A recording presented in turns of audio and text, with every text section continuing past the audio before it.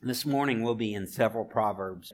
There's several verses that come from the 23rd chapter of Proverbs. So if you want to turn, you can turn to the 23rd chapter. And this morning, I wanted to preach something kind of humorous because I didn't think you'd take me seriously in this get up. It's really hard to take someone seriously when their hair is every different color. But as it turns out, God has led me toward talking about the family. Family relationships are so vital. If there's one avenue of life where people get the most contentment or feel the most stress or have the most pain, all of those things are in the family. In fact, all of them sometimes at the same time. You've been at a family reunion where the tension is so thick that you couldn't cut it with a steak knife. But you've also been at those times where you've been laughing around the living room, folks sitting around and cutting up and having fun, and it's the best of times. And sometimes it's the worst of times.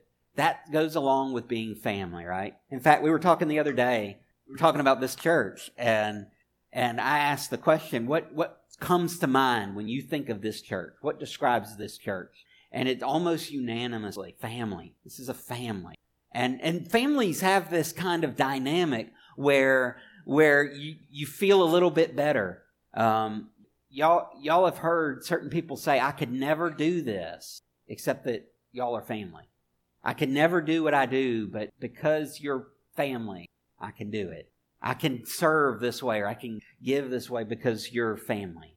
And so this morning, I want us to focus in those relationships of family. Some of this stuff will apply in the general church realm, but most of it's going to apply in the nuclear home. In fact, I find two primary types of relationships that Solomon deals with in the Proverbs. One is between the parent and the child, and one is between the husband and the wife. And so we're going to talk about what it means for parents and children to love each other. We need wisdom, and God's Word gives us that everyday wisdom that we need for loving our families. Wisdom that helps us love our spouses and raise our children in godly ways. So let's look at how we love one another in the home, starting with parents and children.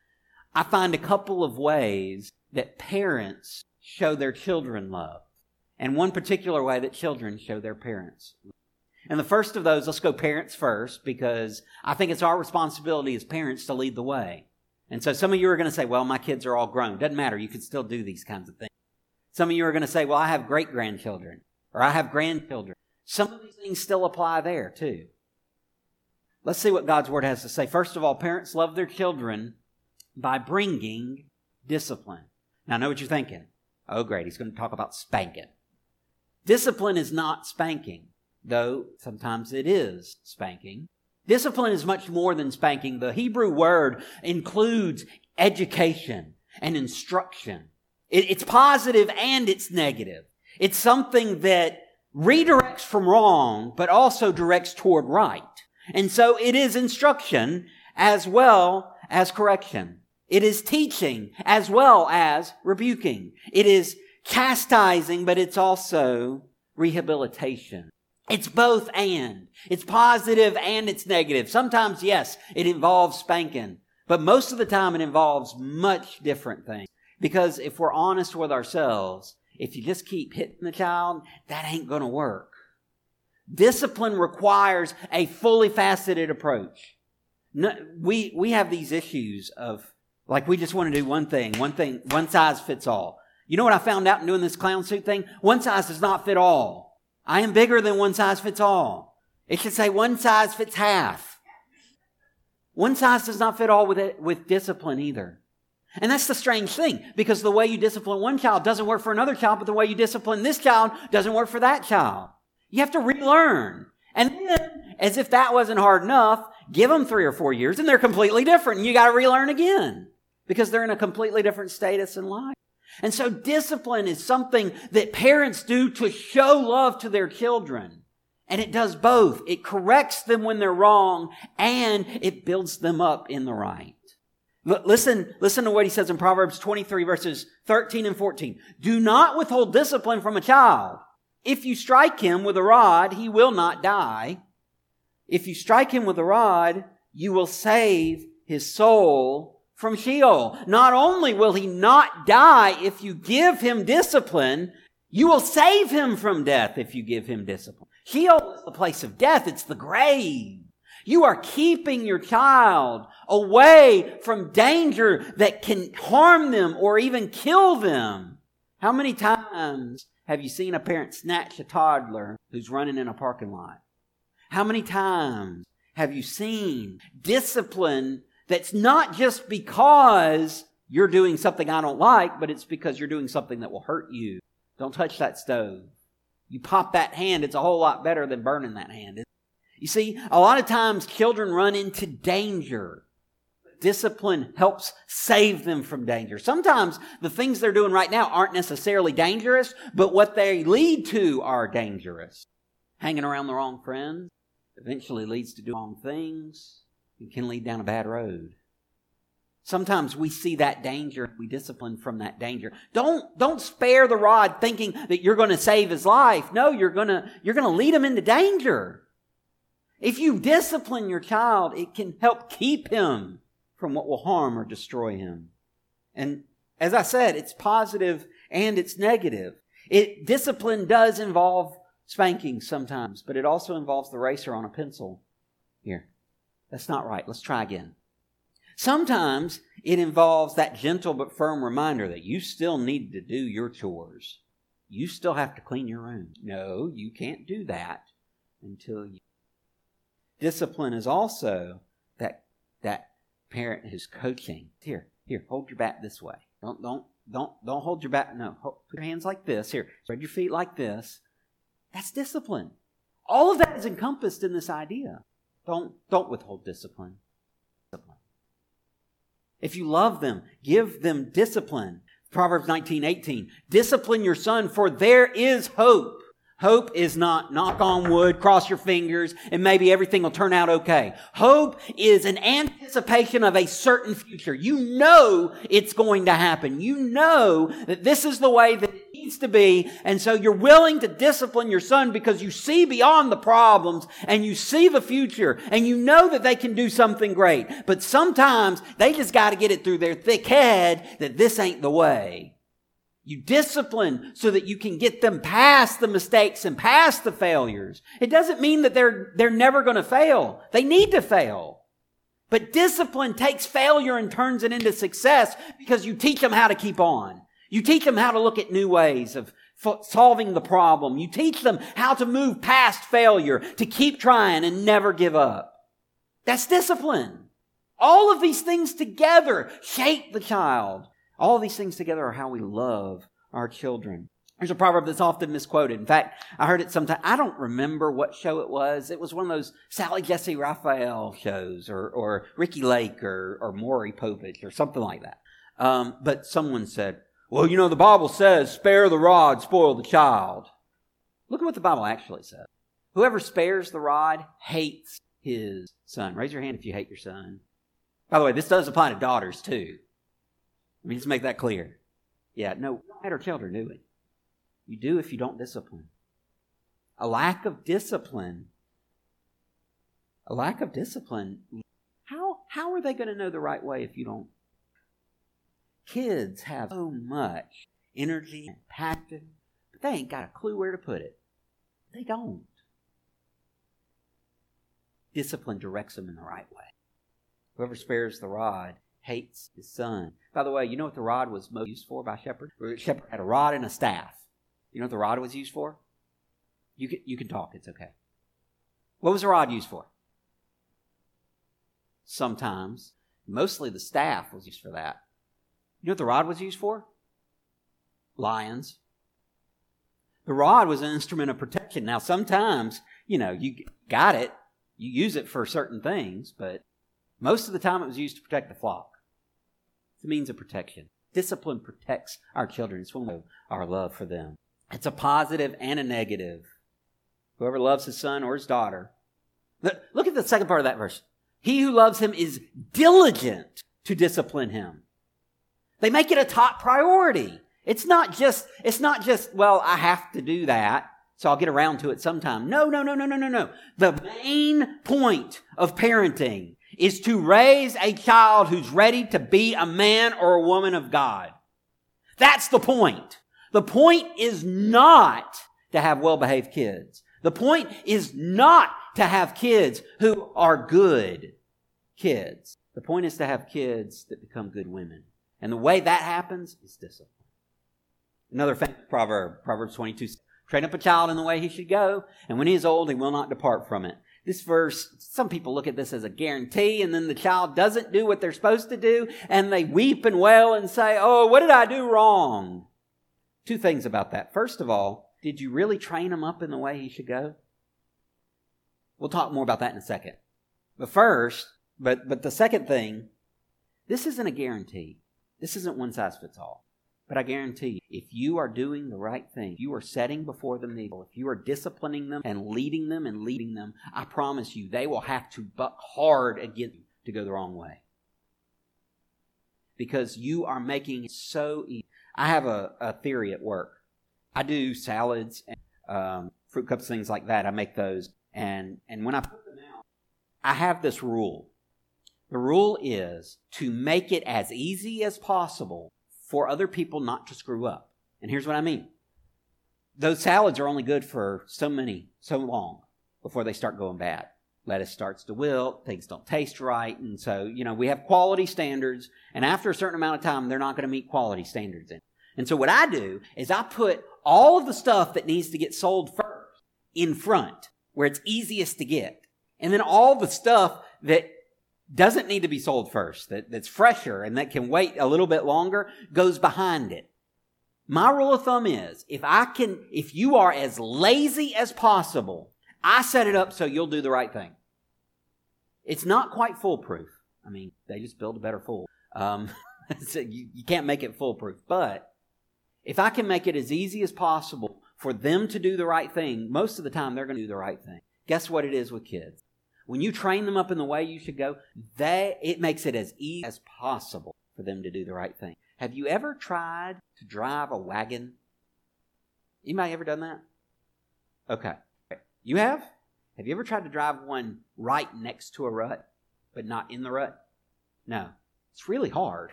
It's much easier to get into the rut that's already been made. So for those of you who don't know, wagons make ruts when they drive on the same path over and over again. The road starts to dip where those wheels go because it gets compressed, okay? Those are ruts, right? It is so much harder to stay just outside the rut. Or let's think of it this way. If you've ever drilled a hole in a wood, but you missed the hole by like 1/8 of an inch, you know how hard it is to drill a new hole just barely next to the old hole where there's like no space? It's impossible. Your drill keeps wanting to fall into the old hole. That's what I'm talking about here. If you can teach your child the right way, train them the right way, it will not make them, but it will sure make it a lot easier for them to do the right thing. You're setting them up on a path for success. Sometimes they're just knuckleheads, but you're setting them up. And it's not our job to force it's our job to lead them. That leads us to the second way that we love our children. Not only do we love them by bringing discipline, we also love them by being disciplined. How are you going to discipline a child if you're not disciplined yourself? Look with me in Proverbs 14:26. In the fear of the Lord, one has strong confidence. Check this out. And his children will have a refuge. When we are fearing God, when we are putting God first, our children have some place to go. They have a safe place. People talk about schools being safe places. Unfortunately, there is a need for some children to have a safe place to go to. My kids have a safe place in our home. I do everything I can to make sure they have a safe place right with me. And that comes from me being disciplined. That comes from me fearing the Lord. That comes from me following in God's commands. Because if I'm doing the right thing, I can't get them to do the right thing if I'm not showing it myself. Right? Do as I say, not as I do. That doesn't work. Do as I do. That works. Paul says, mimic me as I mimic Christ. That's the way.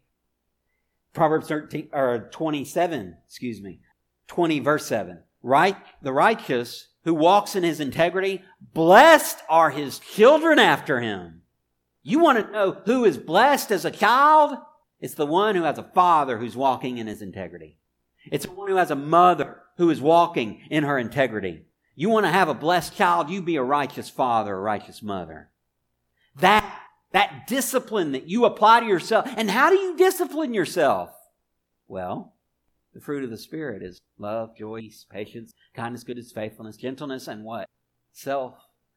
It's a work that God does in you. What's so interesting to me is if you look through the Old Testament, you see God disciplining people, God leading His people, guiding His people.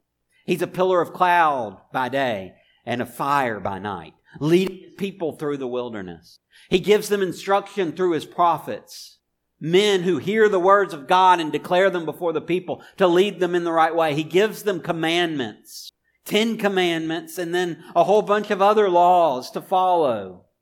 He shows them the way. He guides them the way. But in the New Testament,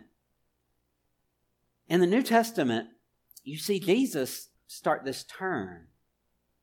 He's not just one that's being led by God somewhere else. He is God.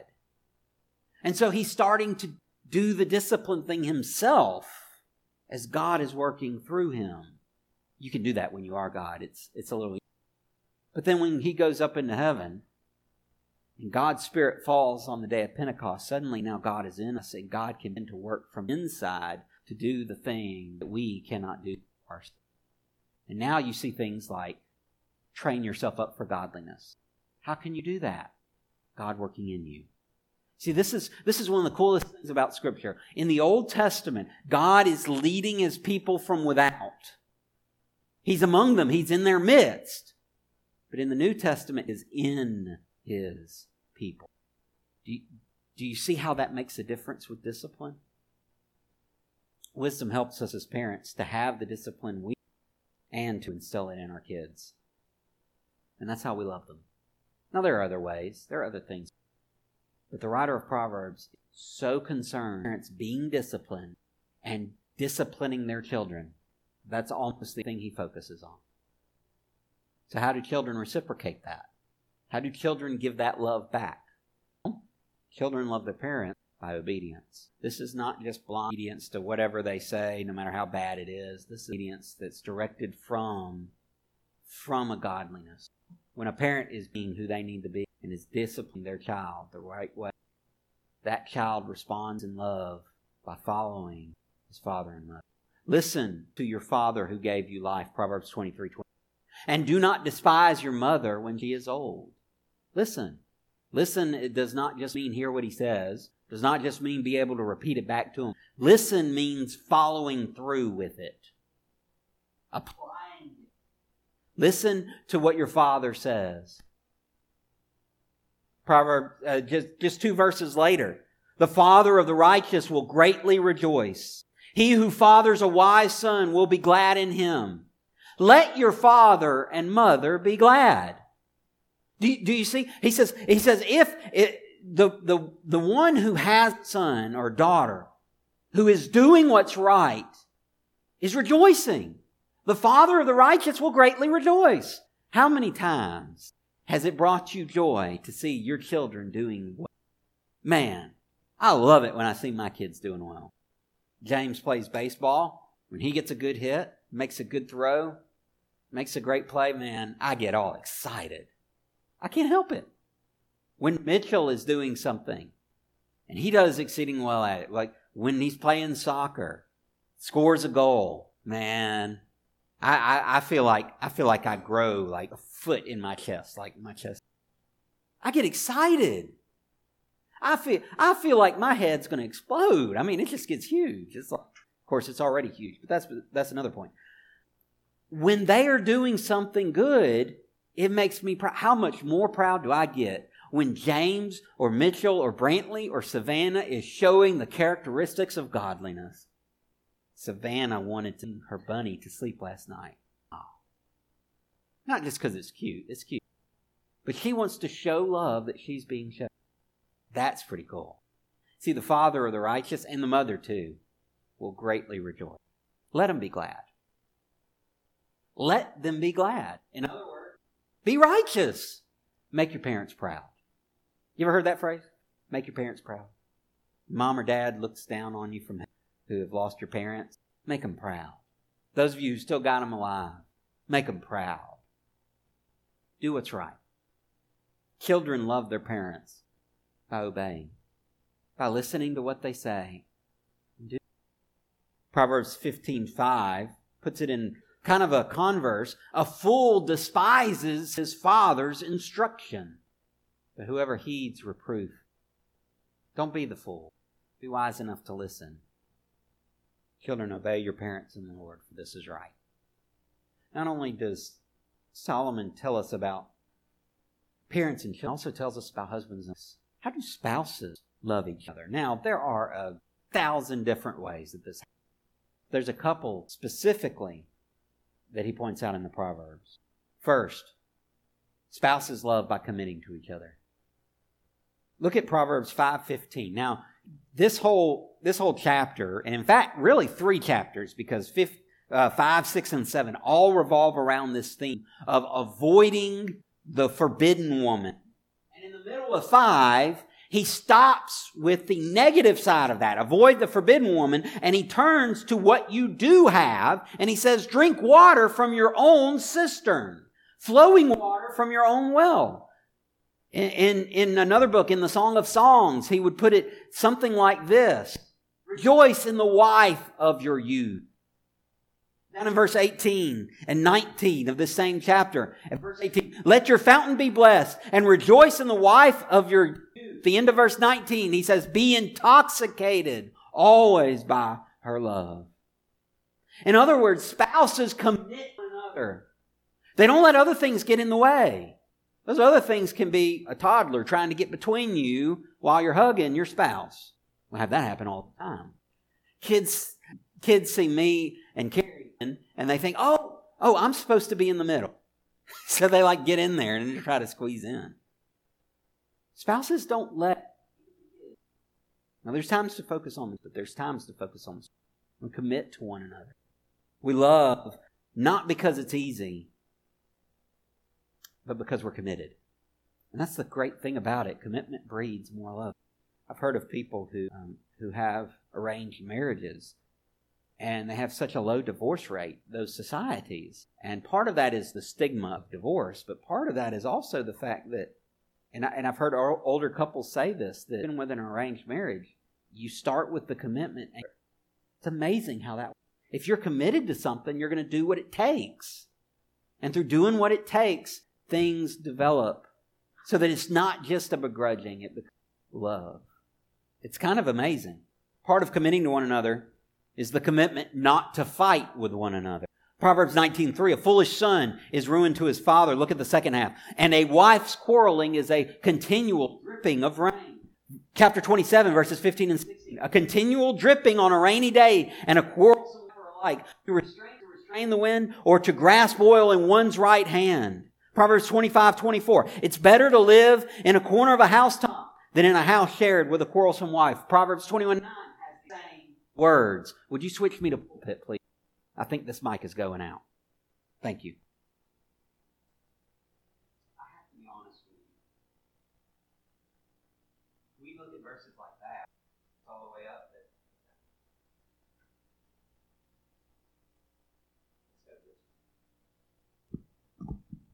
There we go. We like to think, oh, well, the quarrelsome wife, yes, Lord, preach it.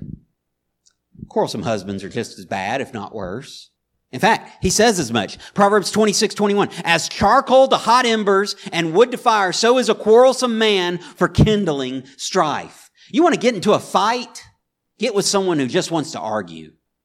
You know anybody like that? You know anybody that just wants to argue? They don't care what it's about, why. They don't care.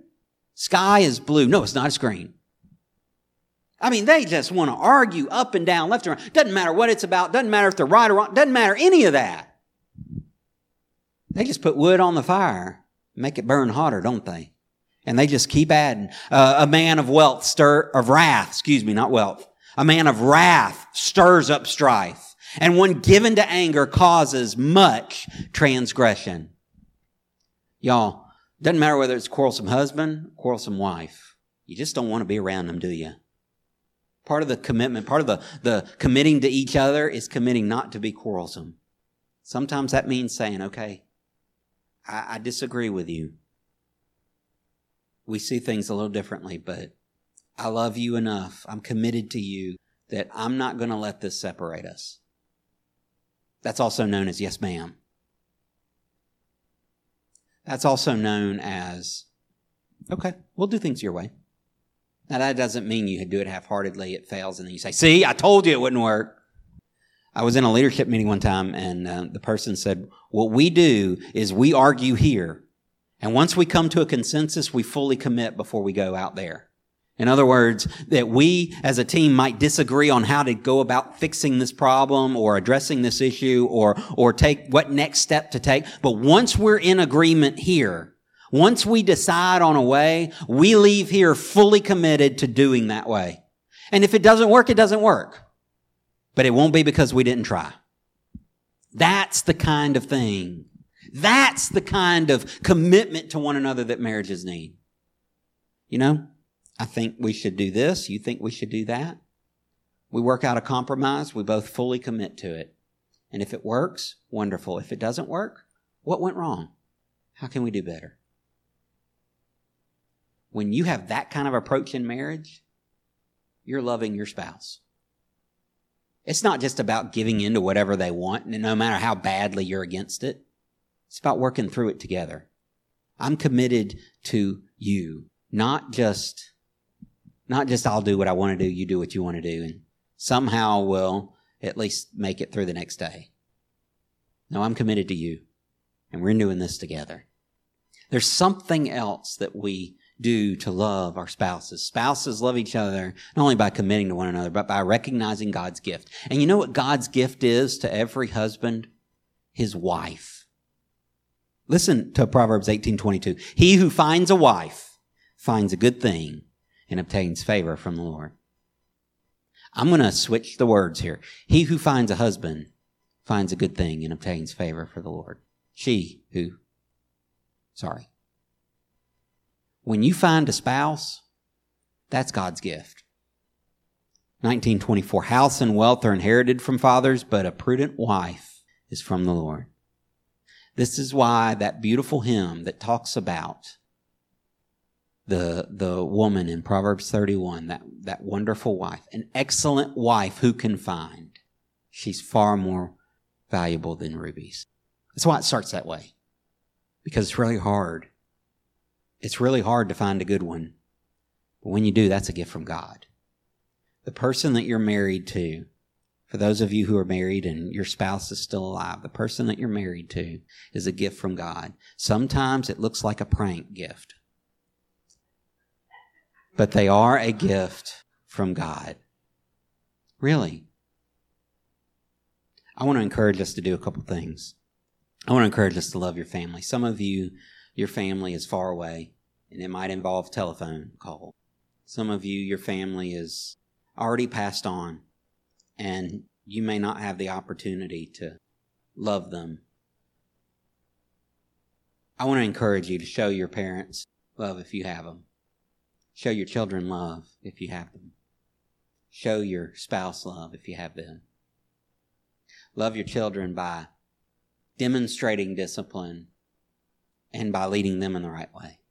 Love your parents by obeying them, listening to what they have to say. Love your spouses by committing to them, no matter what, and by recognizing that they're God's gift. This morning, I feel like this hasn't been an evangelistic sermon, but I got to tell you, the only way we love is because He first loved us. God showed His love for us in sending Christ to die on the cross, choosing to offer us not only eternal life, but a place in His family. If you've never asked Christ to be your Savior, I'm going to be up front, and I'd love to help you know how to do that. But if you have, this morning you may need to start showing love to your family by praying for them. Daryl told me in Sunday school, y'all were talking about praying and the importance of praying for one another. What we're going to do, and I always say this, but I especially want to stress it this morning. I think we really need to pray for each other, and especially our families. I'm going to open up the altar. And if you need prayer for you, or you have a family member that needs prayer and they're on your heart, you come up front. You come up front and pray. I'm going to leave the altar open. In fact, Miss Linda, would you just come quietly pray? If God's put something on your heart, I'll be here to talk to, but even if you don't need to talk to somebody other than Him, you just come pray. Pray for your parents or your children or your spouses. Pray for them. Lift them up before God. Ask God to help you love them in His way. While Miss Linda plays.